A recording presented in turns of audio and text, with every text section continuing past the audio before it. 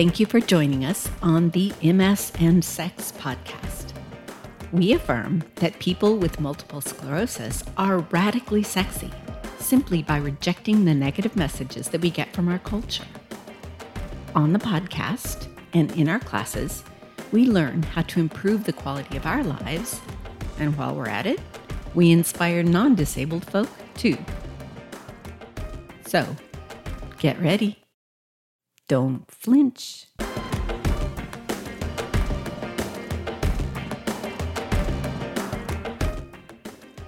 Thank you again for joining us on MS and Sex. This month, we are talking about the pleasures of care in two parts.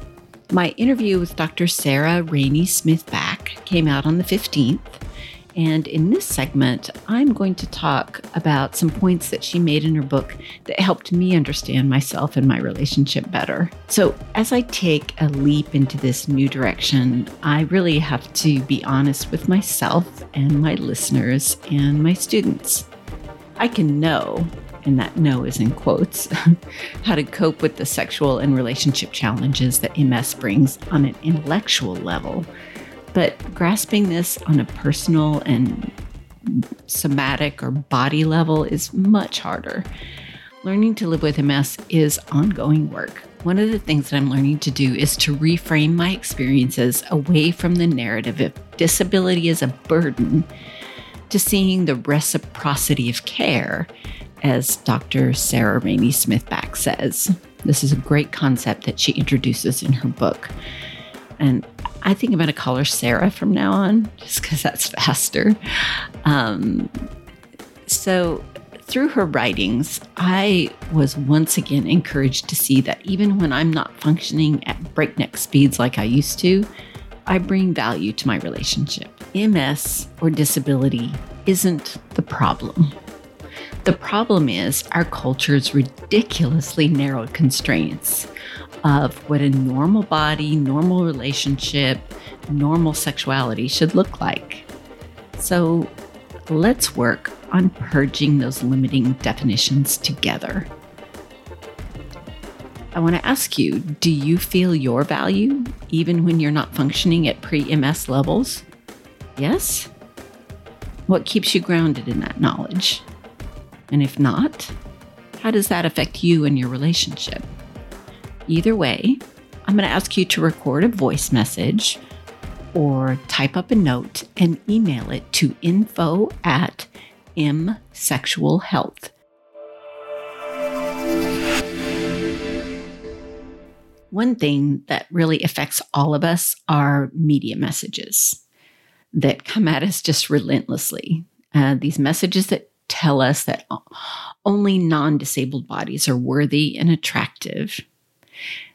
And in her book, Sarah talks about Mothers Against Drunk Driving video, and it opens out into an image of a young man sitting on a bench. And when you see him, the text comes up next to him and it says, "Your best friend." And then a young woman walks into the screen and a text comes up next to her that says, "Your girlfriend." And those two people stand up and embrace and kiss each other. The camera pans out and you see that you have been looking at this scene through the perspective of a young man that's looking down at them, and he's in a wheelchair. And then the text on the screen comes up and says, "You have so much to lose." And so obviously, driving while drunk is a serious problem, and I completely support Mothers Against Drunk Driving. However, this message here is that if you are in a wheelchair, you are not worthy to have a lovely girlfriend, and that you're going to get stuck in some drab institutional room while your best friend makes off with your girlfriend. So that's the kind of messages that are just out there all the time. And it's really subtle. Even if I had seen that ad years ago, it probably wouldn't have struck me on a conscious level. So Sarah's book, The Pleasures of Care, points out other negative messages because it's good to be aware of them. But she also gives positive messages too. For one thing, she introduced me to the writings of Nancy Meyers, who I had never read before. So I quickly ordered 2 of her books. One called Remembering the Bone House, and that's by Nancy Meyers, and the last name is Mairs. And I'll put some links to these books in the episode notes. And then the other one that I ordered is a collection of essays called Carnal Acts. It is, she also gives examples of films that give us positive messages about disability. And one of them is called Shameless, The Art of Disability. And so in the episode notes, I'm going to link to several different affirming media messages that are out there, because it's really important to absorb those and surround ourselves with positive messages so that you can know that as a person with MS, you not only bring value to your family and your relationship, you offer great gifts to your culture. And one of the ways that we do that is, and Sarah talks a lot about this in the book, as do other activists and writers. She talks a lot about how folks with disabilities challenge popular culture representations of gender roles. And she also discusses how queer couples within the LGBTQ plus community buck those same gender roles as we build healthy relationships while navigating the expectations placed on us by mainstream culture. So this kind of leads me to one section of her book that really jumped out at me, and it brought on a serious light bulb moment for me. So I've asked my partner, Susan, to join us and talk about my revelation. Hey, Susan Larson. Thank you for joining us. Yeah, sure. Hey, Kara. How's it going? So I know that I have struggled a lot with feeling a lot of shame around asking for help, whether that is relying on mechanical help, like a wheelchair or a cane, or asking for help from a person. And one section of her book brought kind of just turned on this light bulb for me. And I want to read you this section of the book, and then I want to talk to you about kind of what you think about it and what it reminded me of. So it's from a section called Masculine Caring, Non-Disabled Men and Disabled Women. And she talks like I said, a lot about gender roles and how disabled people, both disabled people and queer people, really in their own ways kind of buck those stereotypes of gender roles. When she was talking to the couples that she interviewed for her research, she says they knew that their caregiving violated gender role expectations, but they also expressed an internal acceptance of masculine caring. For example, Richard, the non-disabled spouse of Emma, who has cerebral palsy, discusses how he has had to resist the masculine impulse to control and take charge while providing physical care for Emma. And Richard says, yeah, I decided that at one point, for once, after taking care of her for a while, I could find myself arguing with her sometimes about her care. And I thought, you could, this would be a hell of a lot easier for you if you would just decide that you're her hands. Don't question anything she says about how in the hell would you like it every time you wanted to do something, somebody challenged you on it. She knows how to take care of herself. She's had instructed other people how to care for her for a long time. Anyway, so that was the main part that jumped out at me. And what it made me think of, and this is what I wanted to talk to you about, was this moment that we had. We were in New York City together, and we had gone to the 9/11 memorial, and I was not moving all that well. And it's a lot of walking. And so we decided that I should be in a wheelchair. And we had never done that together before, I don't think. And we'd never had that conversation before. And so I remember it just being this conflict there was a lot going on there in that moment. And I think it was me not wanting to surrender control to somebody else and feeling that shame about it. And I think it was you wanting to be in control because you had the wheelchair and you were in control and you just wanted to get us going. And I don't know. I just wanted to have this conversation with you and see how it went, because we still have never really talked about this, what it would be like for you to, wheel me around. Right. Well, I don't know, since it's not really happening on any kind of, it only happened, I think, that one time, right? And I know that it was a lot of it, and I'm having to recollect from about 4 or 5 years ago. Mm-hmm. So, yeah, we probably should have thought about this a little bit more. But the only thing I could think of was that I remember we went on the subway, right? And we kind of got lost directionally. And so we walked out of the way. And by the time we got there, you were pretty much toast because you weren't really doing that well on the medication you were on or something like that anyway. So, yeah, we didn't really have a plan about it. And I think now it would probably be a lot different. I might stay back and let you tell me what you need me to do as opposed to kind of just doing it. Right. So I don't think anybody wants to have somebody take over and just do things for them.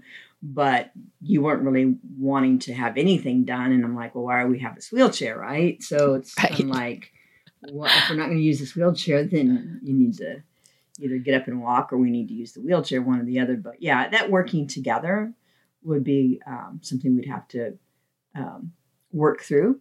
But I always reflect on it too, as like, it could be just as very well be me. So that might be a harder thing for us to encounter. But what do you mean? Well, if I had a stroke and I was disabled, then you would have to be trying to figure out how that would work either. And you might think a better way of doing it or whatever. Right. And with the limited background I have in medical, I think I know what's better, but maybe I am that way to other people, and I don't really need it to be that way. It's a little disrespectful maybe, but yeah. Sometimes people are hard-headed too, and they don't want to accept limitations. So it's kind of a tricky thing to try to navigate. But yeah, clear communication, I think, is the first thing that you need to establish, and then figure out, hey, how do you want to navigate this? How do you want to tell me what you want to do, or you want to just let's get in the wheelchair and let's go? What does that look like? So I think, regardless, you should be able to have open communication on how you want it to go out and how you want the system to work so that it works for both of you. Mm-hmm. I mean, it's interesting because it really is this kind of conversation about control, and people aren't used to having those. And I think that I also like it. There's like this guy was talking about, why can't I just, be her hands? So there's this choice that they could make, that he could fill that role. There's also a choice that I can make sometimes to actually really let go and surrender and say, okay, I'm going to, let somebody else, wheel me around and not get obsessive about exactly where I'm going or how fast I'm going, or, it's just releasing control. So it's just a conversation. So I know we never did talk about it, but I didn't really know that it was, I guess, that much of an issue or something. I don't know, and maybe I didn't have an idea. I wasn't clued into it that way. Right. Mm-hmm. So you felt like maybe I was going at a different speed than you wanted to go, or not looking at what you wanted to look at. Mm-hmm. So when you told me to slow down, did you ever tell me that to slow down or go this way or whatever? What's bad is that I was just doing things like instead of talking to you about it, I remember I would just like put my foot down, and so it was just like, yes, you did. So it's just like and the other thing is, you mentioned that you are, you said something about, what did you say? The little bit of medical background you have. Okay, background. Well, you have an extensive medical background. And so that's the other thing. That's the other thing that goes on in my mind around this is with when I'm talking about care and being okay, like my anxieties about having MS. And if it ever gets really bad, is that like, how to care for people that are not well. Right. You've been trained to do that. But you also, when you're caring for people, it is very, you have these really clear boundaries, Right. and it's never obviously sexual, Right. because that would be creepy. Exactly. And so I have this, and this is some conversation that we'll have to have someday, but, just introducing this idea that, I would worry about that if I needed more care, Mhm. that I would just become like a patient to me. like another patient, and that you wouldn't be able to see me as a sexual being. Well, again, I think that the very same thing could happen to me. So yeah, it's something I guess we need to talk about before, or if it even happened. But right now, I think that you're really doing well with your medication. And so, I mean, I don't know. What does any of life look like? You can figure it out as you go along. I don't know. I wouldn't view you as a patient, but I think when there's a really specific need that has to happen, then yeah, I'm really the type of person you want to be right there, because I'm going to be able to take care of it, or know when we need to get help, or what have you, or if it's something we can handle. Right. Right. I'm not going to be transplanting any organs or anything like that. No, you're not. But I'm just saying, I can tell when, okay, this is something we need to get attention for, or whatever. So I don't know. I understand what you're saying, but I think it's beyond maybe the scope of this conversation that we need to have on a deeper level. And it's good to talk about it. And I'm sure that other people are maybe thinking the same thing, right? So, meaning other people that have MS or their partners or whatever, what does that look like? And I always come back to that same thing, is how would I want to be treated, right? And how would I, very likely it could be the other way around. None of us are guaranteed any kind of ability every day. But, of course, that's something that looms over you and has for quite a while. So it is something to be discussing, but at the same time, I think that we're able to do that, and it's just an open conversation. Yeah, that's why I want to do medical play with you, because I think it could make it sexy, and we should experiment with that. Yeah. Okay. She just rolled her eyes at me. All right. Well, but that may be a hard limit for you. Anyway. All right. Well. Okay.